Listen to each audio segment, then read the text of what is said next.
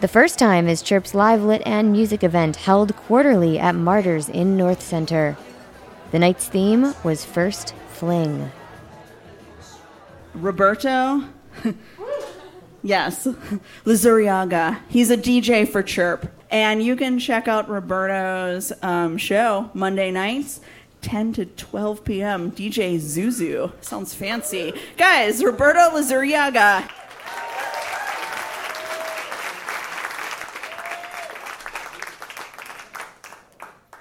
Mary and I met during my second summer working at the Boardwalk Concessions in Rockaway, New York. She was the older sister of one of the local business owners taking advantage of a 7-year lease with the city to sell food and beverages from May to September. 6 weeks earlier, I had been dumped and took my friend's advice to leave New Jersey behind and enjoy the warm, sandy beaches of the Rockaways. He owned an Italian ice shack directly next to the now legendary Rockaway Taco and needed a full-time kitchen prep and ice scooper to comb the boardwalk of the aforementioned concession stands. Although just east of Coney Island in Brooklyn, Rockaway Beach is actually on the south end of Queens that basically wraps around Brooklyn like a crescent moon. Mary had started working in July, and with the help of Independence Day weekend madness, she was there pretty much every day. While we were bound to meet at some point, the circumstances aligned that made a very rom-com-esque Hollywood producer's dream scenario. Boy meets girl, boy flirts with girl, girl laughs at boys, terrible joke. Like every day from Memorial Day to Labor Day, I started my morning in the kitchen prepping my mobile ice cart. I walked by Mary a few times, noticing her diligently preparing avocado tempeh sandwiches with local bean sprouts from a rooftop garden in the Brooklyn Navy Yard.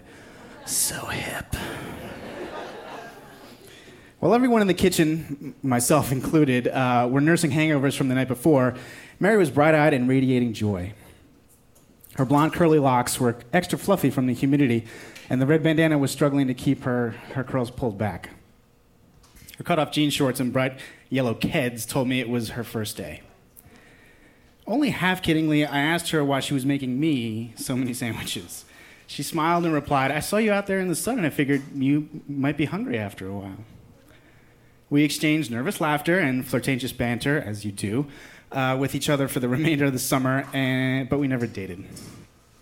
Through a series of conversations, we discovered that we were both single, and we both had just ended long-term relationships. And because Mary and her brother were daily fixtures at the boardwalk, I inadvertently met Mary's mother while drinking an iced coffee Mary had made especially for me.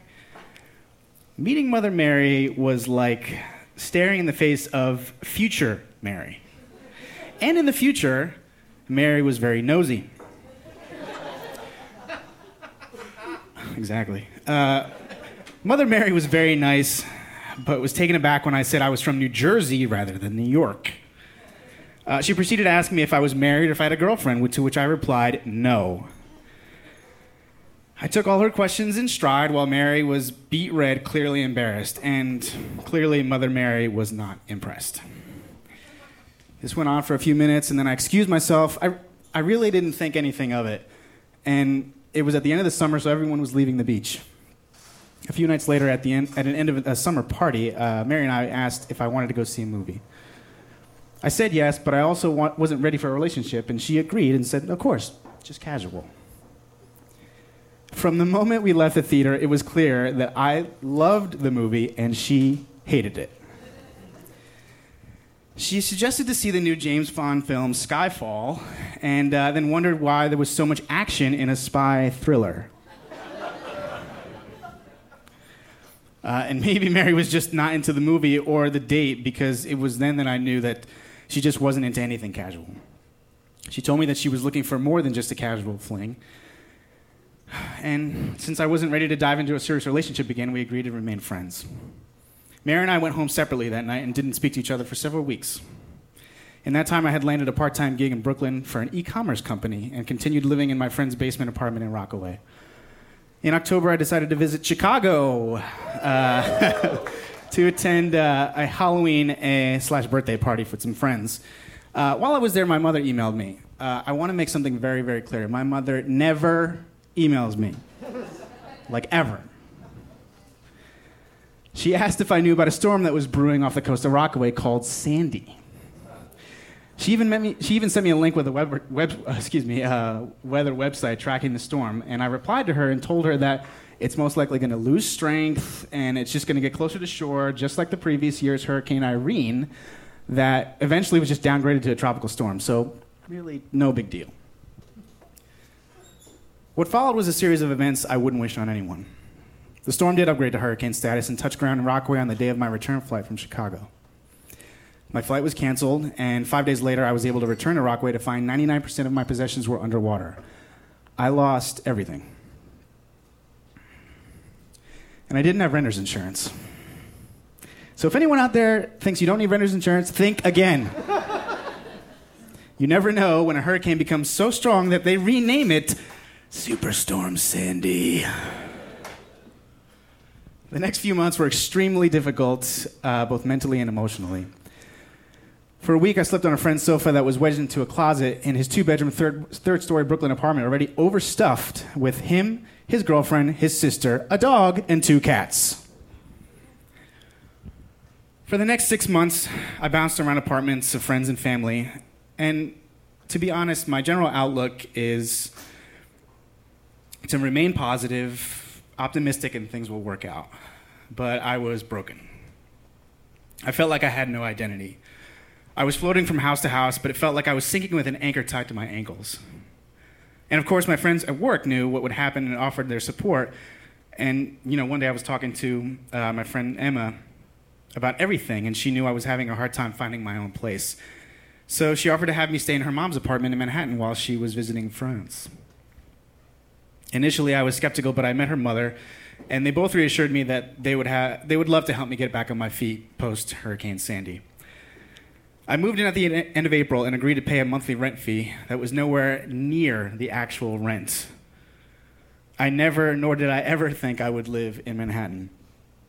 And as luck would have it, I lived 4 months in a 2-bedroom apartment in Manhattan's Flatiron District. Does anyone know where that is? It's kind of nice there. It's kind of fancy.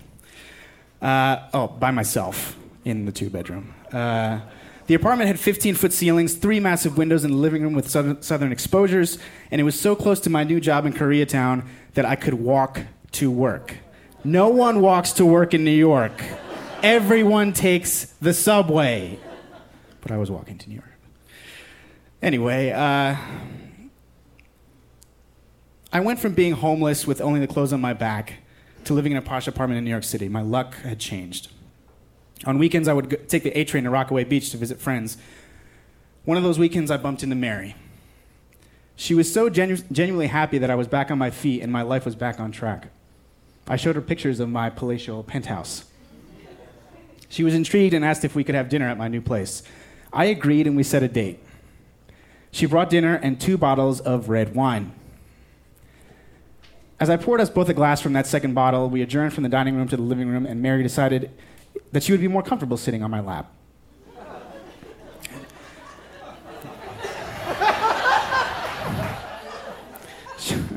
She put her glass down, leaned into me, and kissed me passionately. We made our way to the bedroom and spent the night together. It was definitely a drunken hookup, but it did feel nice to wake up to someone and hold them close as the sun came up on another New York morning. Our fling lasted a few months until one day I realized we were not on the same page. I was house sitting for a friend in Rockaway and invited Mary over for dinner and drinks. We had dinner and got drunk and stayed over. She stayed over. Duh. Everything was going well, but around 3 a.m, something kind of just was not going well.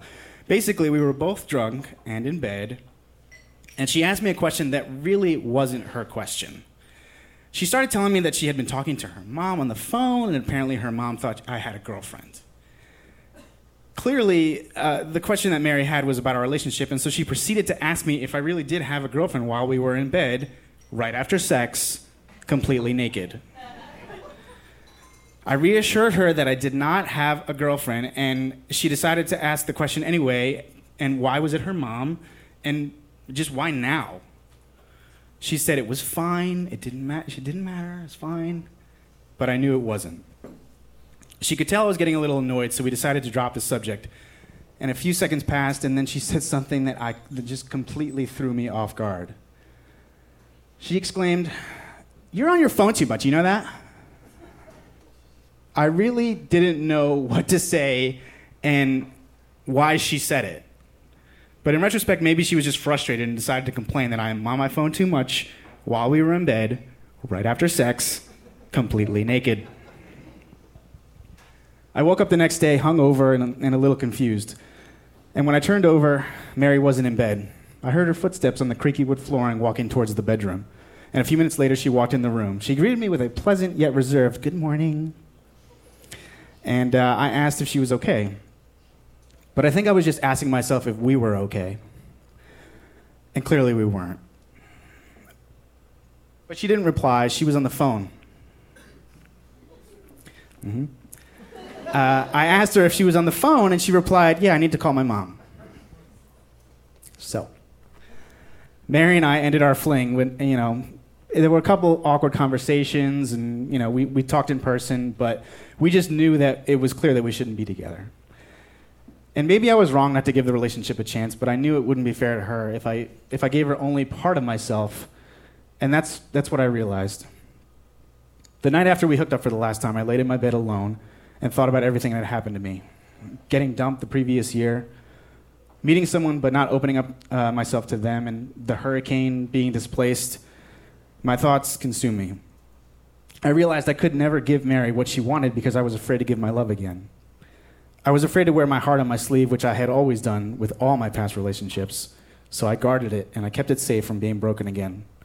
And perhaps Mary could see that, but she also knew that I wasn't trying not to love her.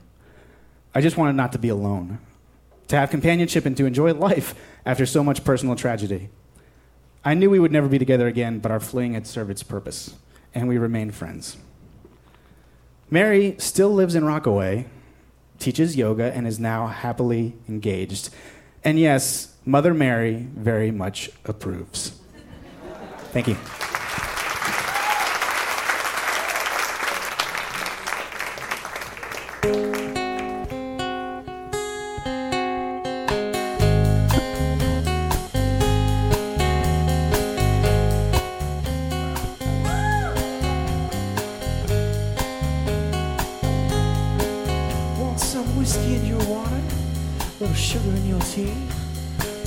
Crazy questions they're asking me. This is the craziest party I ever could be. Don't turn off the lights, cause I don't wanna see. Mama told me not to come. Mama told me not to come. That ain't the way to have fun, son. That ain't the way to have fun, son. Open up the window. Some air in this room. Think I'm almost choking from the smell of stale perfume. And that cigarette you're smoking about scared me half to death. Open up the window, sucker. I'm gonna catch my breath. Mama told me not to come. Mama told me not to come. That ain't the way to have fun, son. That ain't the way to have fun, son.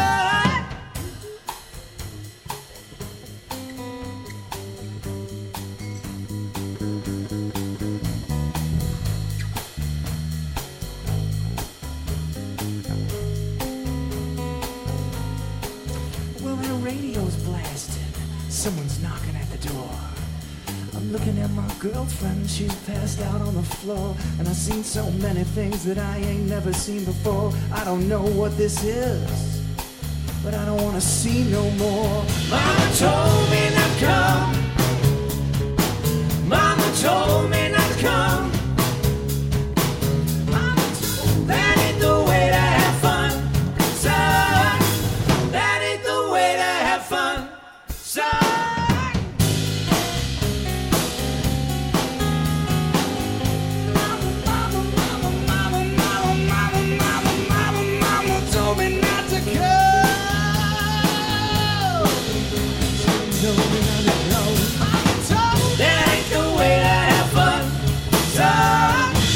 That ain't the way to have fun, son. That